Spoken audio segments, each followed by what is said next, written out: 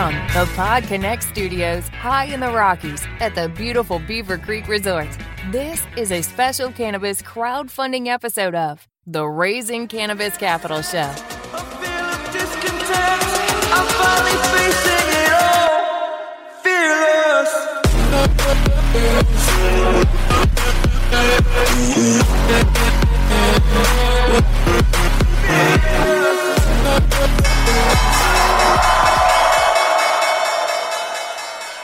Today on Raising Cannabis Capital, we are continuing our cannabis crowdfunding series with Matt Melbourne from Republic. Matt, welcome to the show. Thanks so much for having me on, Dan. Well, I'm glad you could join us. We have a lot to talk about today because over the last few years, a ton of companies have used equity crowdfunding as a way to raise capital. And Republic is a platform that hosts crowdfunding campaigns. And you've hosted campaigns for a number of companies that we've had as guests on this show. And I think one thing that companies need to understand is that Republic doesn't just accept every company that applies. And that's where I wanted to start today. What criteria does Republic use to select companies? So we're a platform and we're regulated by the SEC and FINRA. So the offerings that we pick, like we have to have a lens for quality. And that's really important to us. And the legal term for what we are is a gatekeeper. So the types of opportunities that we bring to our investors, it matters. The way that we think about it is a little bit different than the industry as a whole. So some platforms take a true open platform approach, whereas Republic is on the other end and takes a much more curated approach. So of the companies that apply to raise with us on the cold application, like we accept less than 1% of those to actually run a campaign. But from a cannabis perspective, it kind of mirrors what we look for in the startup space or in real estate or in small, medium-sized businesses or crypto, which are all the different types of assets that we have on the platform that folks can invest in. So we're looking for like a stellar team that has experience in what they're doing and maybe even has an exit under their belt and has sold a company and made a return for investors. Or we're looking for a company with traction. So there's sales and there's revenue and there's growth in both of those metrics that kind of shows promise to the company. And another important piece that's maybe different from a traditional individual investor or an institution that's important for a platform like Republic is what's sort of like the community behind the company or the product or the founders that's going to support the raise. Is there an avid customer base or a user base behind the product? Is there this like partner or supporter network that the company would like to engage with an investment campaign by making these people owners? Those are kind of the three big things that span industry and the verticals on Republic. That's interesting. It's the first I've heard about that. And I think that it really clarifies some thoughts I have. And before we get too far into this, I want to make sure that people understand that crowdfunding falls under federal jurisdiction. So what's federally illegal businesses are precluded. Can you break down this for us and tell us what type of cannabis hemp companies are accepted in Republic and what types are not? You're exactly right. Cannabis is federally regulated, federally illegal. The piece that's most important on our end is we have an escrow agent who's our banking partner. And so it's at their discretion which cannabis deals we can host and which we can't, because they're the ones that process the investments and the funds that are raised in the campaign. So what we found is they're actually more liberal and open than you might expect. For example, we actually have a true cannabis brand raising on Republic right now. It's called Union Electric. They're technically not plant touching, even though they are a brand that the company does have a cannabis product. So it depends on the way that the company is structured and if it's plant touching or not, that determines if the company can run a campaign. So what I always say to the cannabis companies is there's probably a good chance that for other reasons, you've set up the company in a way that may make it possible for you to keep your money in a bank, or for other legal reasons, you've set up a company in a specific way that may make you able to actually run a campaign. So I always recommend applying, sending us your materials, and we can get the thumbs up from our escrow agent on whether we can host the campaign. That's really optimistic. I'm glad you said that because we hear that's most of the time no banking, but I guess a lot of it has to do with how you structure your business. Let's say that someone has decided that they want to go forward and do a crowdfunding campaign, say in Q1 of 2022. What should they be doing now so that they're prepared? I think the biggest piece is to make the offering as attractive as possible is to focus on setting up your business, building your business, and making it an attractive investment opportunity.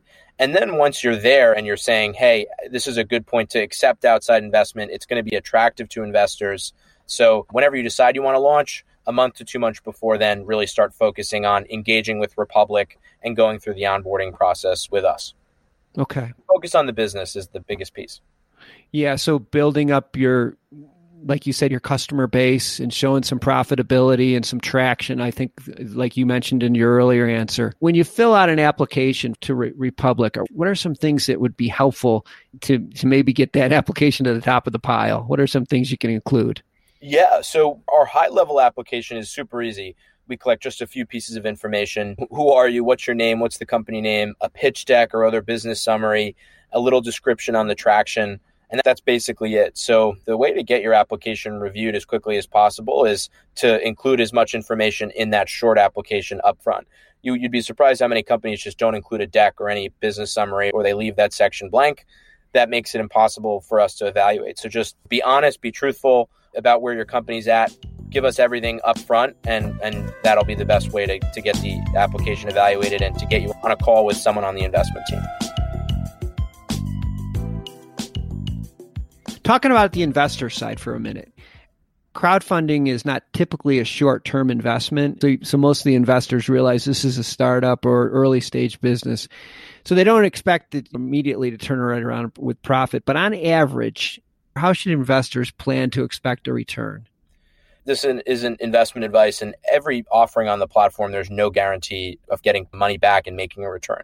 In fact, especially on the startup side, a lot of these are early stage enough where it's actually pretty likely that you'll get zero back. You won't earn a return. But what you're optimizing for, hopefully, is to hit that opportunity, invest in a diversity of deals, invest in a spread, ideally at least 10 plus, so that you get access to the upside of one that happens to do the 50, the 100, the 1,000x what you put in. What's definitely important for investors is to have a spread of investments, diversify. If it works out, it's probably going to be at least a 5-7 year plus time horizon before you potentially see that return.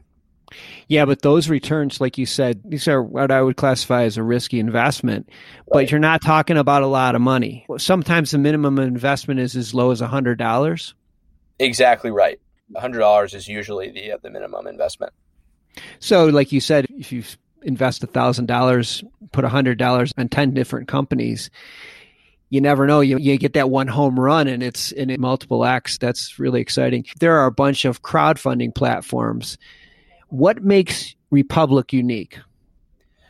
I'd say one of the things that we talked about in the beginning is curation. And why that's important is on the company side and on the founder side, we want raising on Republic to be a high signal sort of opportunity. We don't want to be seen as more like the Kickstarter or Indiegogos of the world, where anyone with a business plan that isn't a bad actor, hasn't committed fraud, can raise. We definitely want investors and founders to see that this is a high signal platform, which is good for going on to raise more money. It's good for building your brand in the industry as a strong, reputable brand. So I think curation is a main differentiator, but that curation for founders, it leads to other benefits beyond that one level below, which is better customer service. We have a really large team that's able to take companies through the onboarding and the campaign process in a really white glove way. And we can do that because the platform isn't as open widely as other platforms.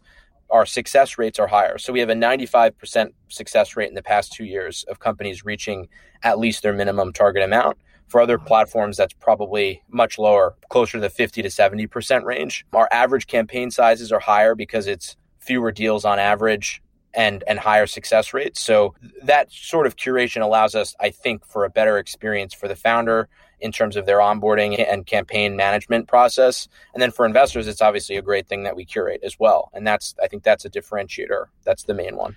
Yeah, I think it's a nice benefit if you can say, hey, look I got my campaign posted on Republic. You're sending a message to everybody. Well, we'll have all of Matt's and Republic's information in the show notes. So if you're considering raising money or looking for a company to invest in, check out their website and please make sure you read everything and understand everything before you invest. Matt, thanks for being on the show today. Thanks for having me on, Dan, and excited to meet some of the entrepreneurs in the cannabis space that are listeners. So definitely reach out, apply, and looking forward to getting in touch.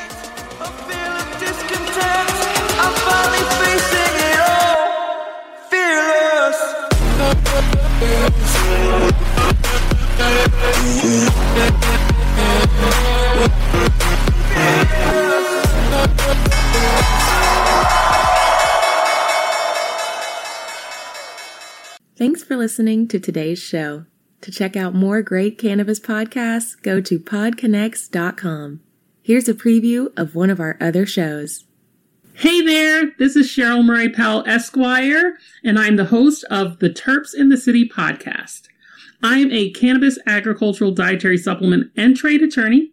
I'm also a hemp farmer, and I've been recently named to the list of High Times Magazine's top 100 influencers in cannabis. I'm inviting you to follow me along my journey as I move back to New York to support the adult use market there. You're going to get a chance to listen to conversations with some of my friends along the way. I look forward to seeing you at Terps in the City.